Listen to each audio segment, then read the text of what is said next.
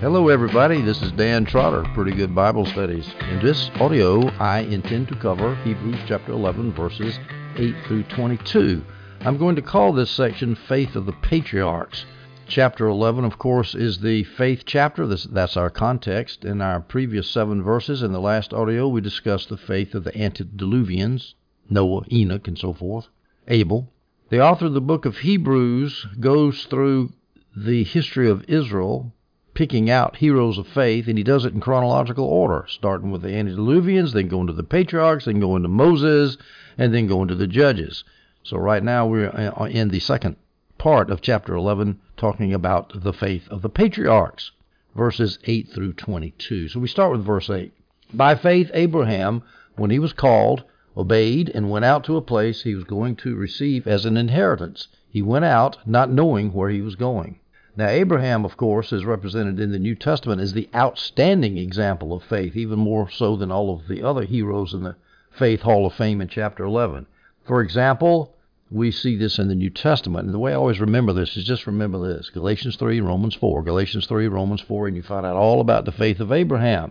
Romans 4:11, and he, Abraham, received the sign of circumcision as a seal of the righteousness that he had by faith while still uncircumcised. This was to make him the father of all who believe. Father Abraham, of us all, that means Gentiles as well as Jews. The father of all who believe but are not circumcised, that would be Gentiles, so that righteousness may be credited to them also. He's the father of the Jews also ethnically, but also he's the father of us all who believe who are not circumcised, of all of us Gentiles. Romans 4:16, this is why the promise is by faith, so that it may be according to grace, to guarantee it to all the descendants, not only to those who are of the law, that's Jews, but also to those who are of Abraham's faith. That would be Gentiles. He is the father of us all. So we have the faith of Abraham. We are descendants of Abraham. We are inheritors of the promise. We're Christians. In other words, members of the new covenant. Galatians 3:7, Paul says, then understand that those who have faith are Abraham's sons. So I have faith. I'm Abraham's sons. You have faith. You are Abraham's sons. Doesn't matter whether you're Jewish or not. Galatians 3:9, so those who have faith are blessed with Abraham who had faith. So Abraham is the classic example, the example par excellence of someone who had faith. Now, notice this is a minor detail. Abraham, when he was called, was actually not called Abraham at the time. He was called Abram.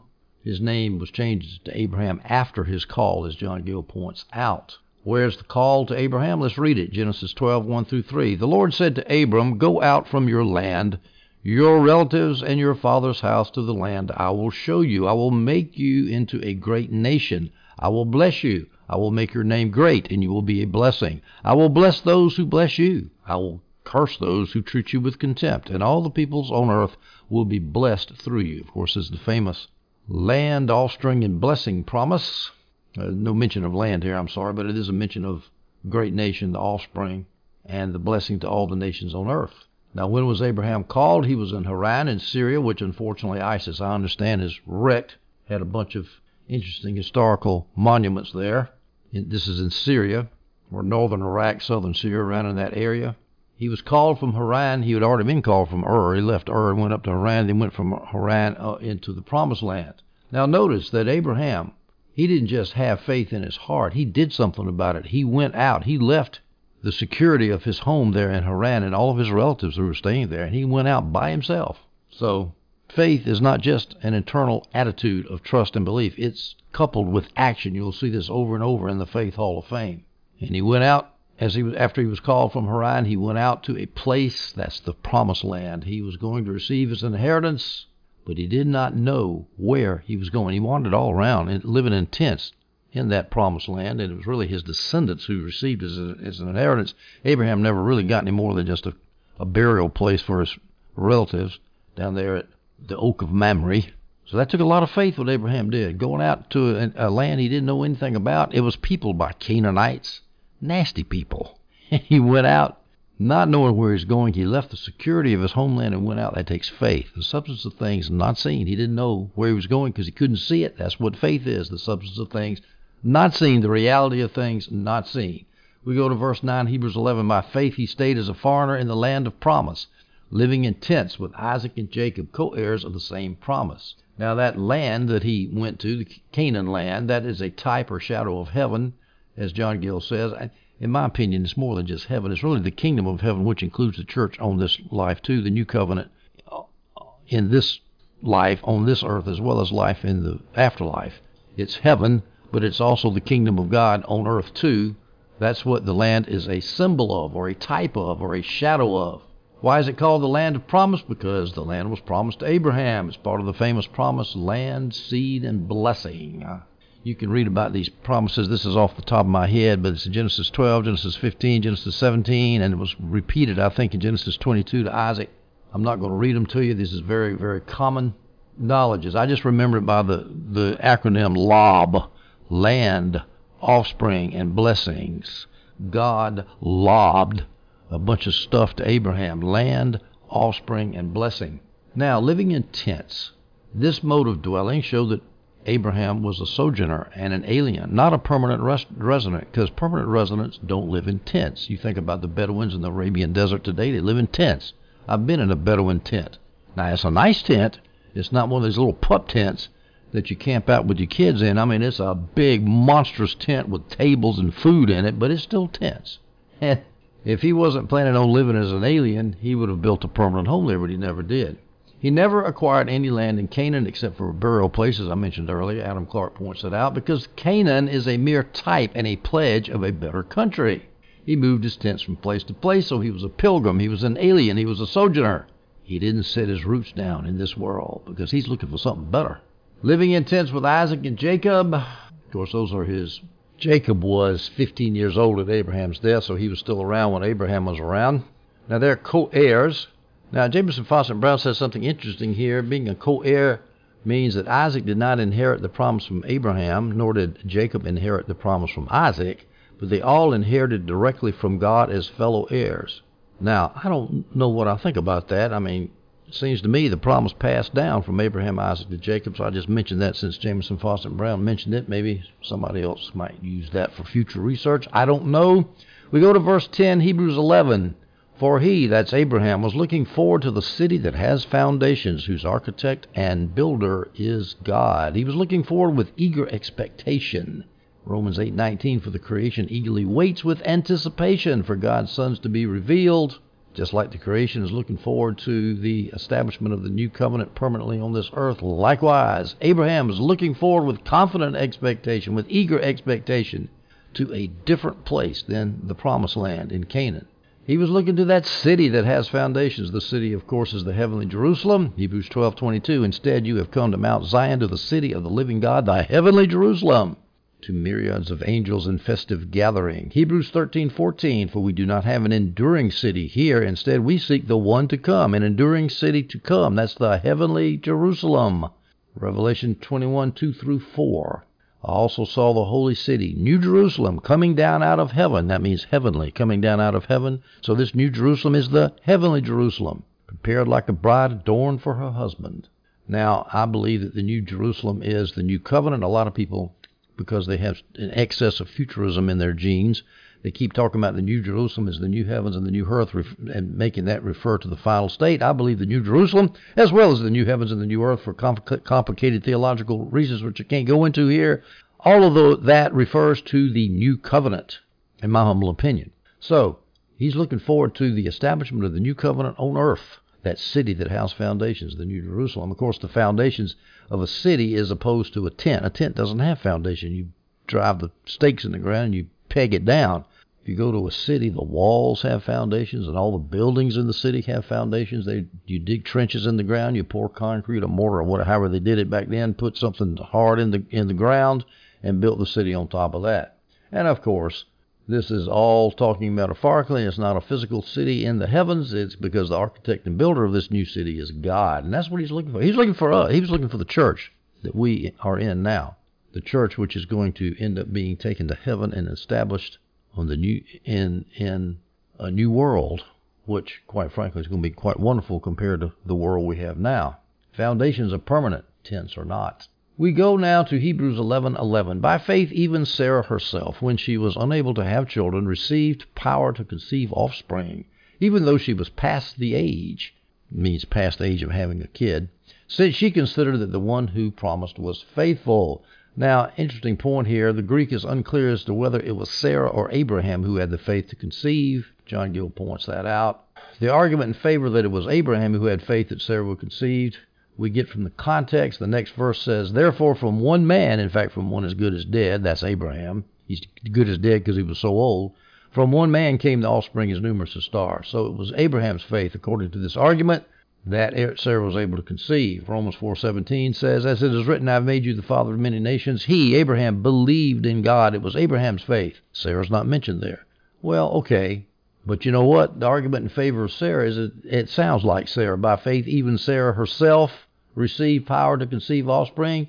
And who was it that considered that God who had promised was faithful? Who was it? She. Since she considered that the one who had promised was faithful. So I think that's sucking air to say that this is Abraham's faith. This is Sarah's faith. She believed she was to have children. Now, of course, you got a problem of laughing when she laughed and all that kind of stuff. But basically, she believed God, that he was faithful. She was unable to have children. We see that in Genesis 11:30. Sarah was unable to conceive. She did not have a child. In Genesis 18:11 and 12, Abraham and Sarah were old and getting on in years. Sarah had passed the age of childbearing, so she laughed to herself, after I've become shriveled up, that my Lord is old, will I have delight?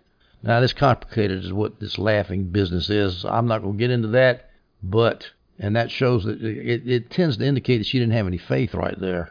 But it could be she was laughing in delight because she did have faith. That's where the controversy is. But at any rate, I believe here that the author of the book of Hebrews is saying that Sarah had faith that she was going to conceive. And again, faith is the substance of things not seen. She could not see how an old man and an old lady could have a baby. But it happened. It happened, we see in Genesis 17:19. But God said, no, your wife Sarah will bear you a son, and you will name him Isaac. I will confirm my covenant with him as an everlasting covenant for his future offspring. And then in Genesis 21:2, Sarah became pregnant and bore a son to Abraham in his old age at the appointed time God had told him. So God's promises were true. And Abraham and Sarah were wise to rely in faith on God's promises.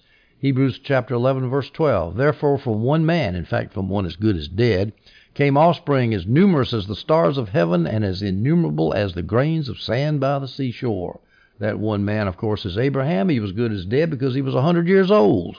As the NIV Study Bible says, we read that in Genesis 21:5. Abraham was 100 years old when his son Isaac was born to him. Romans 4:19 says he considered his own body to be already dead. That's Abraham, since he was about 100 years old. He didn't think there was going to be any living sperm in a 100-year-old body. He also considered the deadness of Sarah's womb without weakening in the faith. So he looked at it. He said, well, this doesn't look good. I'm 100. I think Sarah was 99. Oh, my gosh, this is too old to be having a baby. They had a baby. Now, remember, Abraham had already been given a covenant promise of a world full of offspring. Offspring is many as the stars of the sky and the grains of the sands of the sea, by the sea. That's a lot of offspring, and yet he's good as dead. He's a dead man, speaking fertily. It said his wife had a dead womb. Now, see, this is the thing. A lot of times it's real hard to see how God's going to do something good when things look so bad. That's why it is so important to take our eyes off of the circumstances and believe what God's told us and quit worrying about how bad things look. Things always look bad. I'm living in America right now where things look so bad. I've gone on a news fast. This week, I will not read the news. It's so bad. Let me give you a date so in case somebody wants to come back and figure out what was going on at the time. Today is, what is today? Today is July the 29th, 2020. If America is still here when you hear this audio, you can go back and see what happened on that date in history. All right, so from this dead man, Abraham came offspring in Hebrews 11:12, as numerous as the stars of heaven and as innumerable as the grains of sand. Now, these offspring are physical descendants of Abraham. They are types of the ultimate spiritual descendants who are Christians, as I've already mentioned in Galatians 3 and Romans 4. So we got to keep in mind there that this is we don't want to lose the forest for the trees. The forest is the whole church is going to be covering the world as the waters cover the sea in the future, about 4,000 years in the future where we are now. Where are the scriptures that God promised offspring as numerous as the stars of heaven? We see that in Genesis 15:5. He, God, took him, Abraham, aside and said, look at the sky and count the stars if you are able to count them. Then he said to him, your offspring will be that numerous. Genesis 22:17, I will indeed bless you and make your offspring as numerous as the stars of the sky. Genesis 26:4, I will make your offspring as numerous as the stars of the sky. Now, Genesis 26:4, the stars of the sky promise was to Isaac. It was a reconfirmation of the promise to Abraham, but it's still the same promise. And then as far as the grains of the sea, the descendants being as numerous as the grains of the sand, the grains of the sand by the sea. Genesis 13:16, I will make your offspring like the dust of the earth, so that if anyone could count the dust of the earth, then your offspring could be counted. This was fulfilled, we see in 1 Kings 4:20, Judah and Israel were as numerous as the sand by the sea. It was physically fulfilled, not spiritually. Spiritually, it's fulfilled in Christians covering the earth. Judah and Israel were as numerous as the sand by the sea. They were eating, drinking, and rejoicing. Isaiah 10:22, Israel, even if your people were as numerous as the sand of the sea, only a remnant of them will return. That's talking about Babylonian captivity. But Isaiah mentions that Israel would be as numerous as the sand of the sea physically. Hosea 1:10, yet the member of the Israelites will be like the sand of the sea, which cannot be measured or counted. So you see this idea of sand of the sea, or the sand by the sea, offspring being as numerous as the sand. It was in the Jewish DNA, if you will. Everybody knew about that promise to Abraham. But it started out with a dead man, one as good as dead sexually, and his wife who is good as dead sexually. They can't produce any more heirs, and yet they ended up producing heirs that covered the earth. Covered the land of Israel first physically, and then later spiritually covered the earth. God is able to call into being that which is not.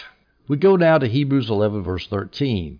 These all died in faith without having received the promises, but they saw them from a distance, greeted them, and confessed that they were foreigners and temporary residents on the earth. All died in faith. All who died in faith? Well, it could be all who was previously mentioned in the chapter, namely Sarah, Abraham, Noah, and Abel. And Enoch was mentioned too, but he didn't really die. He was transferred immediately to heaven without having to die, at least apparently so. So we don't count him, but it would be all the ones mentioned before died in faith without having to receive the promise. But the problem with that is, how did they see the promises? How did they greet the promises? The promises weren't in effect then because Abraham came after them. So probably a better option as to who all died in faith without having received the promises is those beginning with Abraham who would receive the promises, but who didn't see the fulfillment of the promises. That would not include Abel, Enoch, and Noah because they didn't receive the promise, but it would include people like Abraham, Isaac, and Jacob. And I guess you could say also the sons of Jacob, the 12 patriarchs. Now, their descendants did see the promises. They ended up filling the land, as we saw in 1 Kings 4:20. Israel and Judah eventually became numerous as the stars and as the grains of the sea, but those original patriarchs did not see that. Their descendants saw it, but the patriarchs didn't see it. So I think that's who the author of Hebrews is referring to here. All these patriarchs died in faith. Abraham, Isaac, and Jacob died in faith without having received the promises. Now, when it says receive the promises, that means receive the fulfillment of the promises. They had actually received the promise from God, obviously, but they hadn't received the fulfillment of the promises. They saw them from a distance. They believed strongly, but they saw dimly. Faith is the essence of things not seen. Going back to this idea of they all died in faith without having received the promises, well, you could say, well, Abraham and Sarah did see the birth of Isaac finally, so they received the promise. That was just one. The promise of the numerous offspring, like the stars in the sand, Abraham and Sarah didn't see that. They only saw Isaac, so they still didn't receive the result of the promises. They had to wait. They had to look at it from a distance. It says here in verse 13 that these patriarchs greeted the promises. The King James has embraced the promises, which to me is a much better translation than greeted the promises. I don't know what that means, to greet a promise. But they embraced them and said, yes, yes, yes, we believe them. And then they confessed that they were foreigners and temporary residents on the earth. When by saying that is that, hey, this land of Canaan where we are is not our home. We're only here temporarily because we got something better coming. We have the fulfillment of the promise. They said they were foreigners. A foreigner is never completely at home. He never feels completely at home in his host country. And I lived as a foreigner for roughly 20 years in China, my host country. I was called a foreigner. I remember the first time I realized that Chinese people were calling me foreigners. I never thought of myself as a foreigner. It was weird. I finally got used to it. But You never feel completely at home. You always wonder, where's the American embassy in case something happens here? Oh my gosh, they took my passport, and now my passport. Where's my passport? What if somebody stops me and I don't have my passport? I never quite felt totally comfortable, especially when you had to go to the hospital. Whew. So you never feel at home in a foreign land, and Abraham never felt at home in Israel because he was looking for his home, the heavenly Jerusalem. He lived in tents for the rest of his life. He never settled down. He's looking for his heavenly home. Hebrews 11:9, by faith, Abraham, stayed as a foreigner in the land of promise. He was an alien. He was a foreigner in the land of promise, in the Canaan land, living in tents with Isaac and Jacob, co-heirs of the same promise. We go to verses 14 and 15 of Hebrews 11. Now those who say such things make it clear that they are seeking a homeland. If they were thinking about where they came from, they would have had an opportunity to return. But now there is not talking about now temporally. It's talking about as a result of the previous arguments that I've made. Now I need to tell you something further. The reason, what he had mentioned earlier, he has mentioned all those heroes of faith in the previous verses in Hebrews 11. He's saying, now that I've mentioned all those, I don't apostatize. These heroes of faith are seeking a homeland, so you guys need to hold on and realize that you are sojourners in Israel, in Jerusalem now. You're aliens. That's not your home, so hold on and quit thinking that you're going to go back to your temporary home and think it's going to be a permanent home. Your temporary home is about to get burnt down by the Romans in AD 70, so why would you go back there? Seek the homeland, Hebrew Christians. Don't apostatize. The author is mentioning this now, having said such things. He's exhorting them to obey the exhortations of the previous chapters in verses 19 to 39. I'll give you a summary of these. He said, draw near to God in verse 22, chapter 10. Hold on to the confession of our hope in verse 23 of chapter 10. Don't neglect assembling yourselves together in verse 25 of chapter 10. Don't throw away your confidence in verse 35 of chapter 10. Don't do all that. Now that I've said all that, those who say such things, say what things? That they're pilgrims and strangers on the earth. They make it clear that they're seeking a homeland. So in other words, the reason that I'm telling you to draw near to God, to hold on to the confession of your hope, and to not neglect assembling yourselves together and not throwing away your confidence is because you have a homeland that is perfect. Later on he's going to say a city with foundations, or maybe he's already said it, a city with foundations in heaven. So you don't need to go back to Jerusalem, the old Israel that's getting ready to be burnt down. You are a pilgrim and a stranger on the earth, just like Abraham was. So don't go trying to get too comfortable in Jerusalem, because it's not going to save you when it gets burnt down. Now, the patriarchs were seeking a homeland. What's the homeland? What's heaven, basically, or the new covenant. The new heavens and the new earth, which is the new covenant, in my opinion. 2 Peter 3:13. But based on his promise, we wait for the new heavens and a new earth where righteousness will dwell. There's our permanent home. That's our city with foundations. Now, heaven is sometimes compared to a country, sometimes to a city. Here it's a homeland, a country. But you know, going home to your homeland, it's something that everybody has. I know in China, they say that old people will always migrate back to their the district that they grew up in a big city, or their old country village. Or they'll just go back there. They want to go back there. And then I read something years ago that somebody had done some kind of survey and found out that the great majority of Americans died within 25 miles of their hometown where they were born. I know President Nixon died in the same, you could throw a baseball from where he was born to where he was buried, which is kind of strange. But it's human nature, folks, to want to go back to your home here on earth, to go back to your homeland.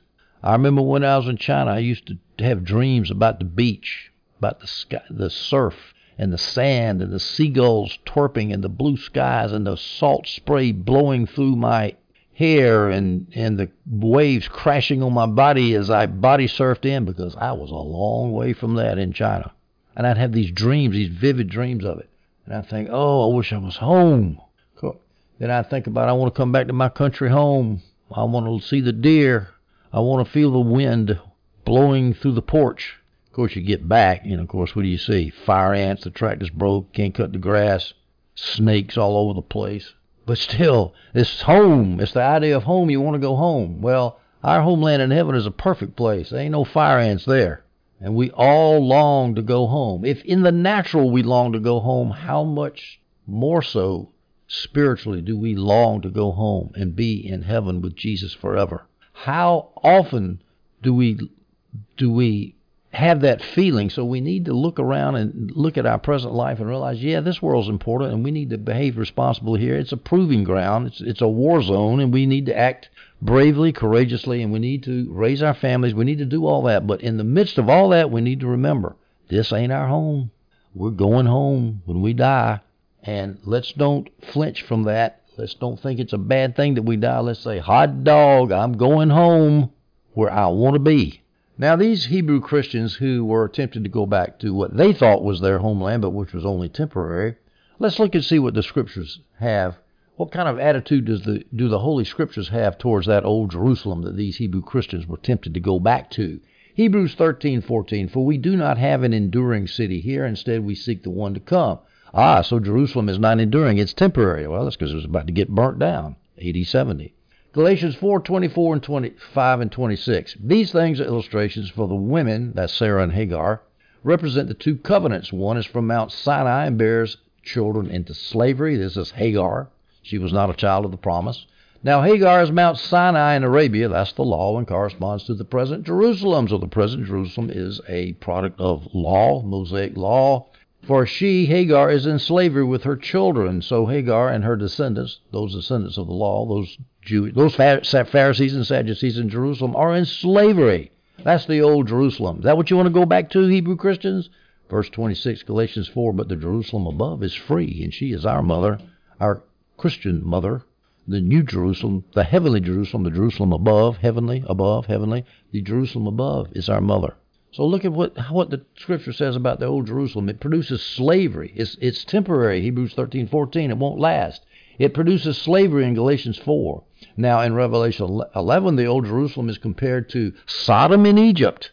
This is talking about the two witnesses. Verse 8, Revelation 11, their dead bodies will lie in the public square of the great city. That's referring to the Old Testament ministry of prophecy. The two witnesses were Moses and Elijah.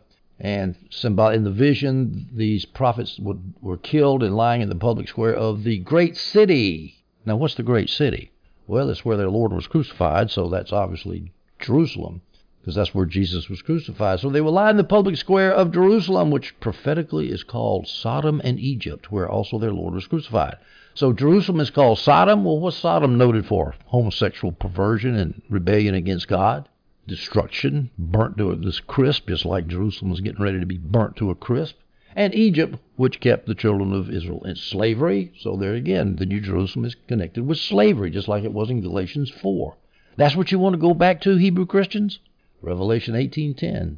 They will stand far off in fear of her torment, saying, woe, woe, the great city, Babylon, the mighty city. Well, what's Babylon? Notice it's called the great city. Well, hey, in Revelation 11, verse 8, the great city is Jerusalem, the public square of the great city, where also their Lord was crucified. The great city where their Lord was crucified, that's Jerusalem. And so in Revelation 18, the great city is now called Babylon. So Jerusalem is compared to Babylon. What is Babylon? Babylon is the country that took the Jews, burnt their city down. Once again, that idea of burning the city down, 586 BC is when it happened the first time. And then they took the Israelites into slavery. So once again, Jerusalem is compared to slavery. That's what you want to go back to, Hebrews, Christians, that I'm writing to? The author of Hebrews is probably saying, no, we want a homeland in the heavens. Verse 15, if the patriarchs were thinking about where they came from, they would have had an opportunity to return. Of course, they first came from Ur of the Chaldees down there at the head of the Persian Gulf.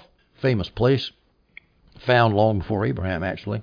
And then, of course, Abraham went to Haran. If the patriarchs had wanted to go back to Haran or back to Ur, they could have done so anytime during their life. They never could have, but they never did, because they weren't looking for a temporary home. They weren't saying, I want to go back to Egypt where it's safe and secure. I want to go back to Ur where it's safe and secure. I want to go back to Haran.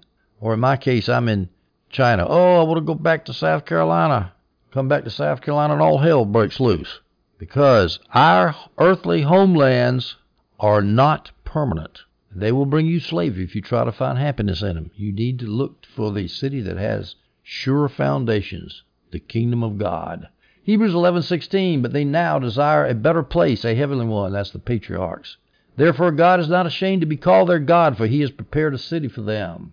Now, there's a problem here. They now desire a better place. Well, the saints that have been spoken of, Abel, Enoch, Noah, Abraham, and Sarah, they're already in heaven.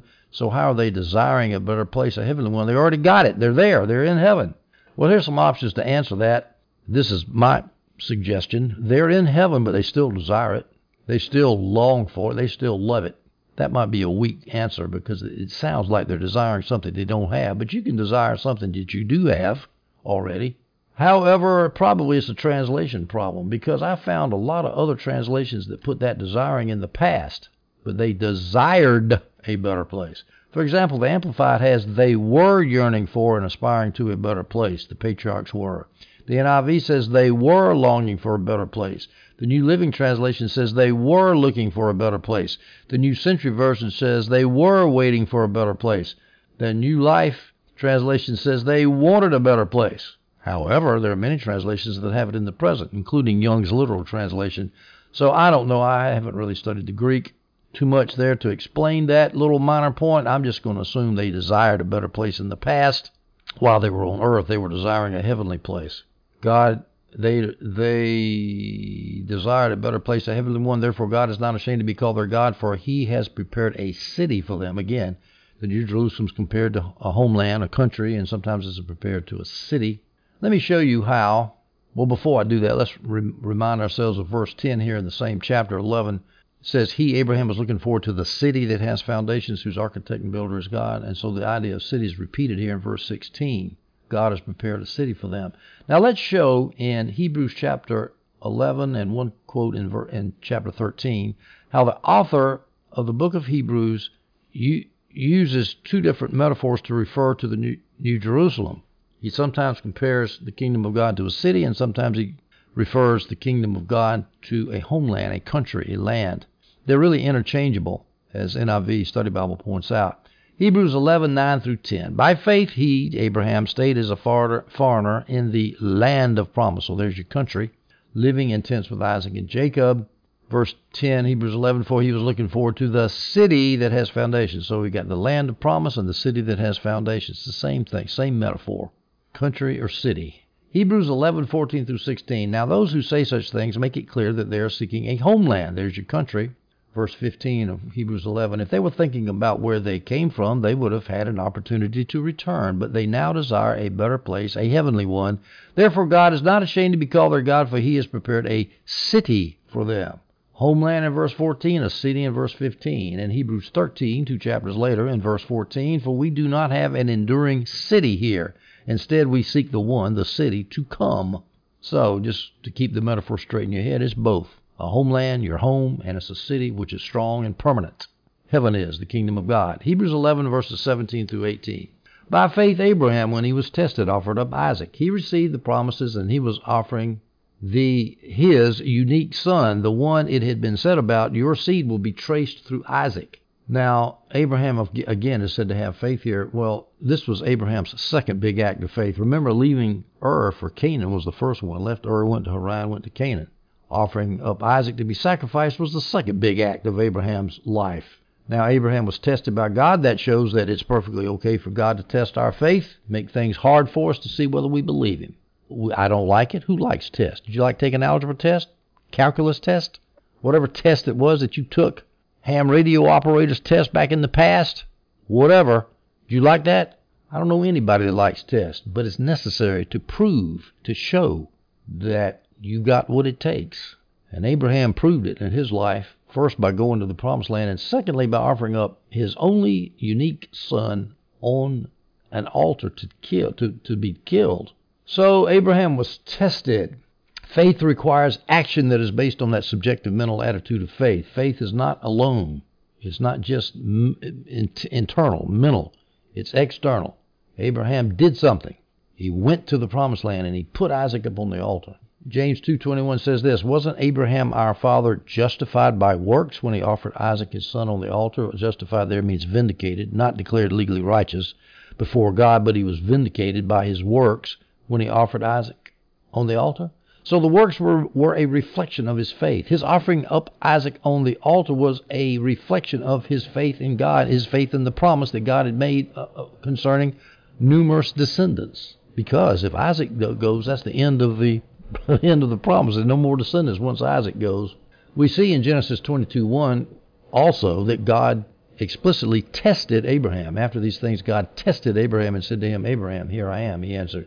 Now that word tested is difficult because it has two meanings in the English. It has two meanings in the Chinese too, I've discovered. And the two meanings sometimes overlap. Generally, to test means to try to prove something, put it under stress so they can prove that it can pass the test, that the testee, if you will, the tested one, can pass the test. Like when your algebra teacher gives you an algebra test. It's not meant to destroy you, it's meant to build you up. On the other hand, tempting is a trial, a test, but it's a trial or a test to seduce you into evil, to destroy you. So that's the bad sense of the word test. Well, God will test our faith like he tested Abraham's faith. You can count on that.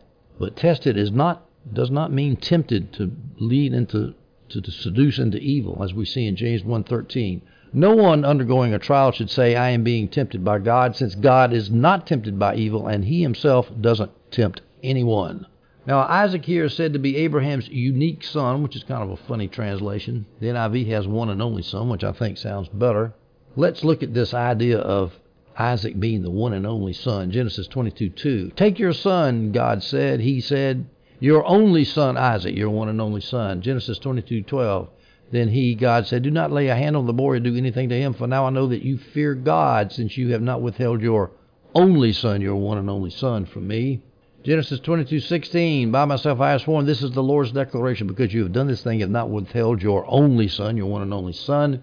Joel 3:16. "For God loved the world in this way, he gave his one and only son." That's John 3:16. I'm sorry. "For God loved the world in this way, he gave his one and only son, so that everyone who believes in him will not perish but have eternal life." His one and only son. Now, there's a couple of problems here. First of all is Isaac was not Abraham's one and only son, because Abraham also had Ishmael. How do you answer that? Well, here's the answer. Isaac was the only son in the line of promise who could inherit the promise. So he was the unique son that could carry on the promise. Because remember, Ishmael was not born of promise. She was born of law. She was born of Hagar, the concubine. So Sarah got fed up. She wasn't getting pregnant, so she got Abraham to get it on with Hagar so they could do God's work for him and fulfill God's promises through their own flesh. So Ishmael didn't count. Isaac was the only person in that line of descent, in the promised line of descent, that could carry out their promise. And then God tempted Abraham by saying, "I want you to kill him." Now that's a test, folks. That is a monstrous test. That's the first problem. What about Ishmael? Which I think I just answered. The next problem is how do we translate that one and only? The word is monogenes, which traditionally has been translated only begotten. One and only son, only begotten son. That's literally what it means, only begotten. Well, here's what Steve Atkerson says about this. The word only is from monogenes and literally means only begotten. It is the same word used in John 3:16, only begotten. The fact is that at the time of the sacrifice, Abraham already had another son, Ishmael, by Hagar. Thus, monogenes does not necessarily literally mean only begotten, but rather unique. Isaac was unique in that he was the only son of promise through Sarah, as I've already mentioned that. The emphasis is really on uniqueness, not on being begotten. In a sense, Jesus was never begotten because he has always existed, but he is the unique God-man. Now, let me say that most of the modern translations, I think now, have gotten away from that phrase, only begotten, which is a very traditional phrase. They say the one and only, in the sense that Jesus is so unique. They get away from begotten because it sounds like Jesus is born, which he never was. He was always God. He was always co-equal with God the Father, eternally existing in the Trinity. When you say only begotten, it sounds like, hey, he's born. I think if you look at most of the translations, they have gotten away from only begotten and they say the one and only. He's unique in the sense that he bore the sins of the world like nobody else could. Verse 18, Hebrews 11 says, the one, referring to Isaac, the one it had been said about, your seed will be traced through Isaac. Well, where was it said in the Old Testament that the seed, the promised descendants of Abraham will be traced through Isaac? Well, we see in Genesis 21:12, but God said to Abraham, do not be concerned about the boy and your slave. Whatever Sarah says to you, listen to her, because your offspring will be traced through Isaac. I think if I remember correctly, Genesis 21:12 is talking about Ishmael and your slave Hagar. Don't worry about them. Okay, it doesn't matter because your offspring is going to come through Isaac. Paul repeats that idea from Genesis in Romans 9:7. Neither are they all children because they are Abraham's descendants. Neither are all the Jews children of Abraham because they're Abraham's descendants. On the contrary, your offspring will be traced through Isaac. So there's other children of Abraham going through Ishmael, but nope, that's not what counts. Your offspring will be traced through Isaac. So Abraham was offering the one and only child, the one and only son who could carry on that offspring promise. We go now to Hebrews 11:19. He, Abraham, considered God to be able even to raise someone from the dead, and as an illustration, he received him back. Well, let's look at how Abraham considered God to be even able to raise someone from the dead. The idea is, well, if I'm going to go up here and kill him, and there's going to be a promised seed springing from Isaac, there's only one answer to this problem is I'm going to kill him, and then God's going to raise him back from the dead. Now, folks, that takes some faith. But the author of Hebrews says in verse 19, he considered God to be able even to raise someone from the dead. Romans 4:20 through 21, Paul says this, he did not waver in unbelief at God's promise, but was strengthened in his faith and gave glory to God, because he was fully convinced that what he had promised he was able also to perform, even though he was about to kill Isaac on an altar. Genesis 22:5, we read this, then Abraham said to his young men, stay here with the donkey. The boy and I will go over there to worship. Then we will come back to you. He's going up there to kill him, but we're going to come back? That can only mean one thing. Abraham thought that Isaac was going to be raised from the dead, as the NIV Study Bible points out. Now, all of this is said to be an illustration. In verse 19, Hebrews 11, he considered God to be able even to raise someone from the dead. And as an illustration, he received him back. Well, what's the illustration? Well, the resurrection of Isaac figuratively occurred when the substitute ram was provided. This is how the illustration works. When the ram died, Isaac died figuratively. Because Isaac was rescued from the sacrifice, he was resurrected figuratively. And even the scripture shows that, at least some people say, that the New Testament scripture shows that Abraham saw this substitution of the ram for Isaac as a figure of resurrection. John 8:56, your father Abraham was overjoyed that he would see my day, see Jesus' day. He saw it and rejoiced. Well, I'm not so sure that John was referring to this particular incident, but if he was, this is what Abraham saw. He saw a ram that was sacrificed, even as the future Messiah was to be sacrificed, and he saw that Isaac was resurrected, even as the future Messiah was resurrected.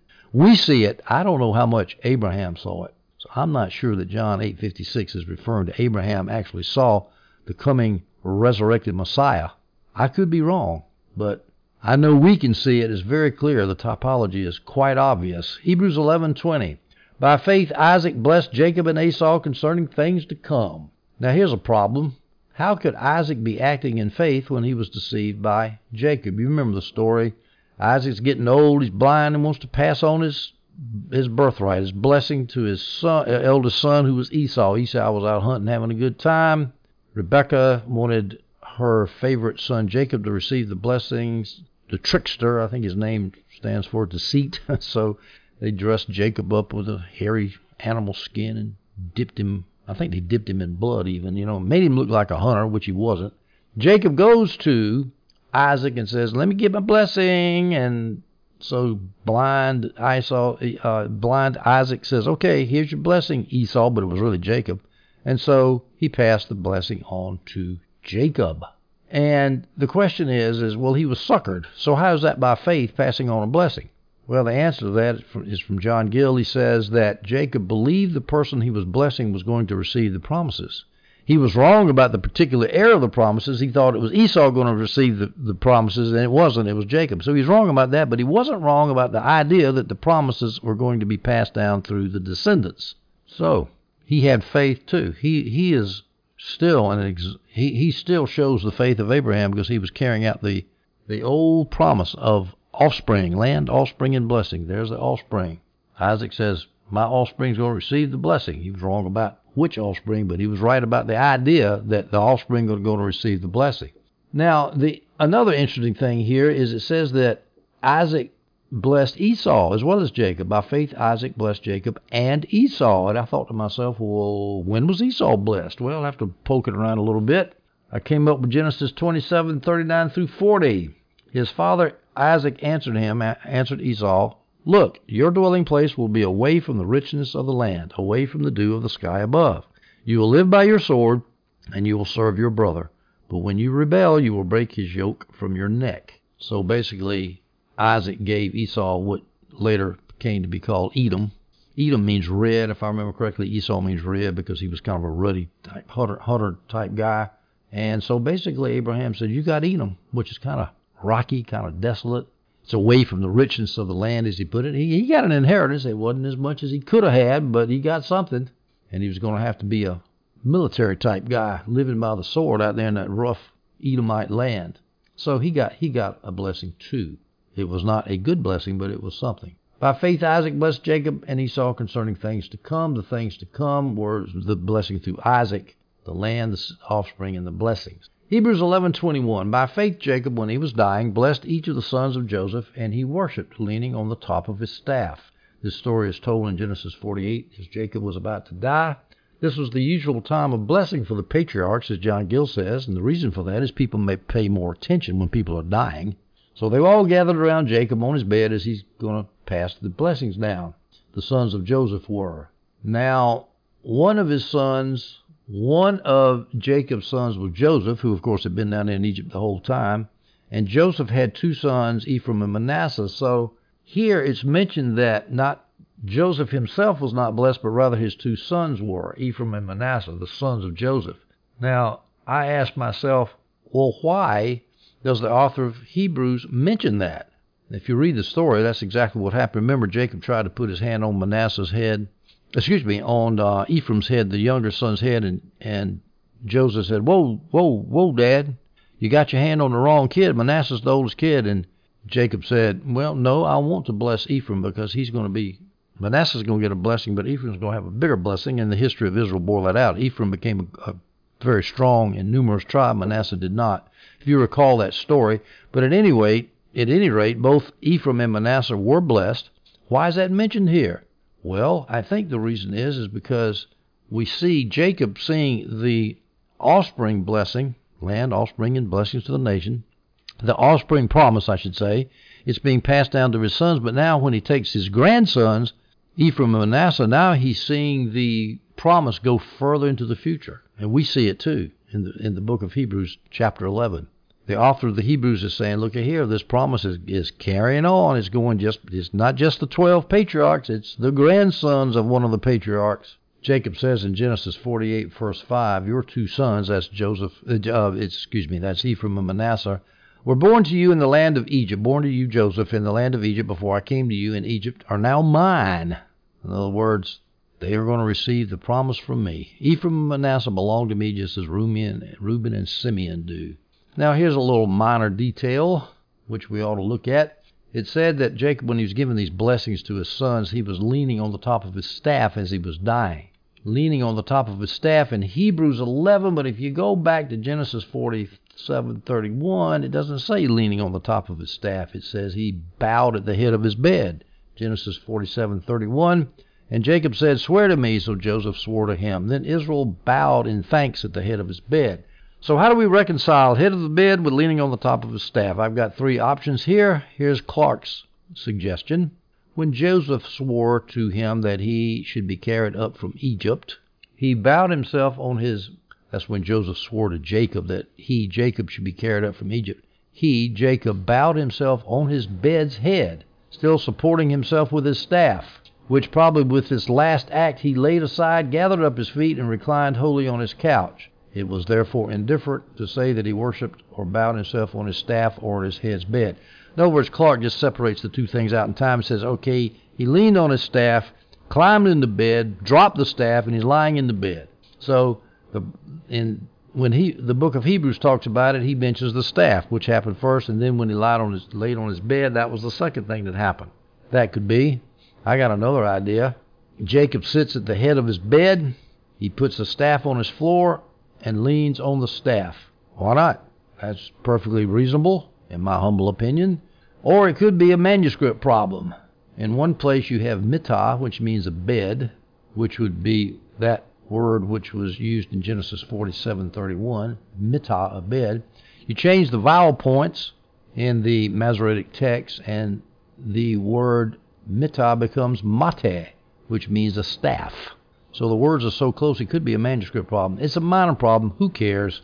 I think it's just as easy to say he was at the head of his bed and he leaned on the top of his staff at the same time, either right before he got into bed or while he was in the bed. He put the staff on the floor and leaned on it, sat up, and gave the blessing.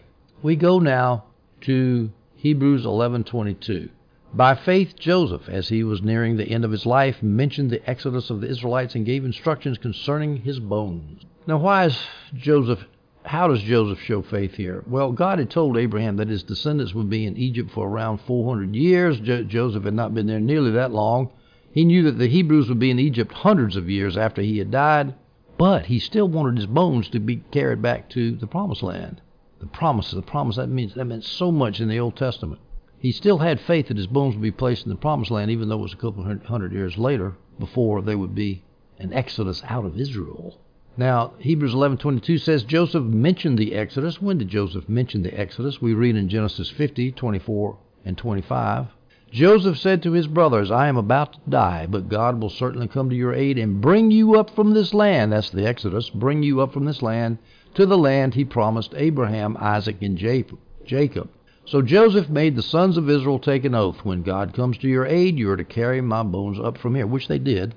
So there's Joseph mentioning the Exodus to his brothers as he's about to die. When you leave this land and go back to the Promised Land, I'm telling you, this thing is so deep in the Jewish DNA, is the land, the Eretz, the land, because it was the type of the eternal land, the kingdom of God. Why did Joseph give instructions concerning his bones to be carried back to the Promised Land? Why not his whole body? Well, because Joseph knew his corpse could not make it back to the Promised Land. It was a very hot climate going from Egypt to the Promised Land, so it would have to be his bones only, not his whole body. Now, Joseph showed a lot of faith here, as the author says, because he gave up the glory of Egypt to be buried with the patriarchs. You have to remember the glory of Egypt. Well, he was raised in Pharaoh's house, and then he was forgotten. Then he came back and was in charge of the whole land, ran the granaries and all. He was a big shot. He didn't care. He wanted to go back to the Promised Land. That's the same thing ought to be true for big shots here in this world. There are lots of big shots. They're everywhere. But if they're Christian big shots, they need to be thinking about the city that has foundations, the homeland, the New Jerusalem where there is no slavery, but there's only freedom. Heaven. Ladies and gentlemen, with those happy words, I'm finished with Hebrews 11:22. In our next audio, we'll take up the third section of chapter 11, and we'll talk about the faith of Moses. I hope you stay tuned for that audio, and I hope you enjoyed this one.